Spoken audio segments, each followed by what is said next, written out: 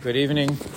When you sell your chametz to a non-Jew, you're supposed to sell the place where the chametz is. So if you're selling a room, it's a chametz in a room or in a closet, you actually sell the real estate of where the chametz is. Why do you need to do this?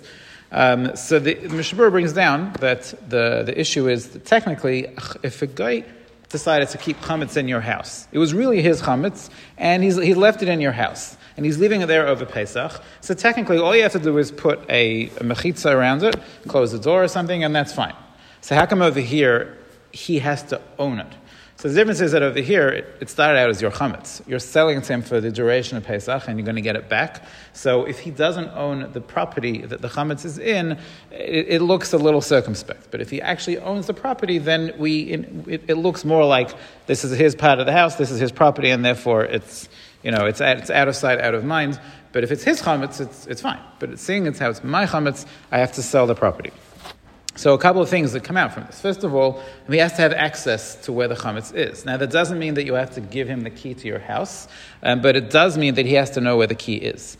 So many Rabbanim on the chametz form, and actually you have to write down where the key is. So you don't have to give him the key, but he has to have access because he bought that piece of property. It's not much of a sale if he can't access it.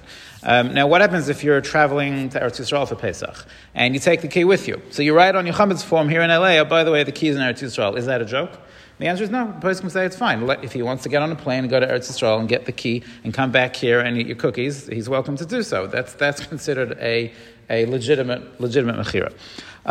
What happens if you don't own your house? Let's say you're renting.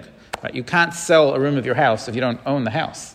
So in that case, you would have to just rent the space to the guy rather than sell, because you can't sell it. The Bach didn't like the idea of renting because he felt when you rent somebody's space, you're not really giving them the property, you're just allowing them usage. But of course, in this case, you don't really have much of a choice, so you rent it. Chazon Ish interestingly held in Eretz Yisrael, you never sell anything to a guy. There's an Isra of Lo Sechanim. You're not supposed to sell property in Eretz Yisrael to a guy. So Chazon Ish was makbid that in Eretz Yisrael, if you would sell your chametz, you would only rent the space and not sell. So certainly you could if you need to here, you can just rent the space. Can you walk into that room during Pesach? If you sold the room to him, can you walk in and out?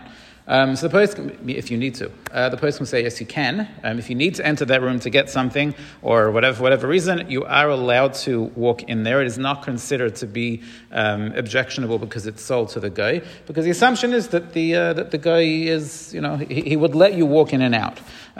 It doesn't look like you're making a joke out of the sale because it's truly, that room truly belongs to him. So the halacha is if you have his chametz, guy gives you some chametz to watch. He puts it in a closet in your house. You're not supposed to open and close that closet.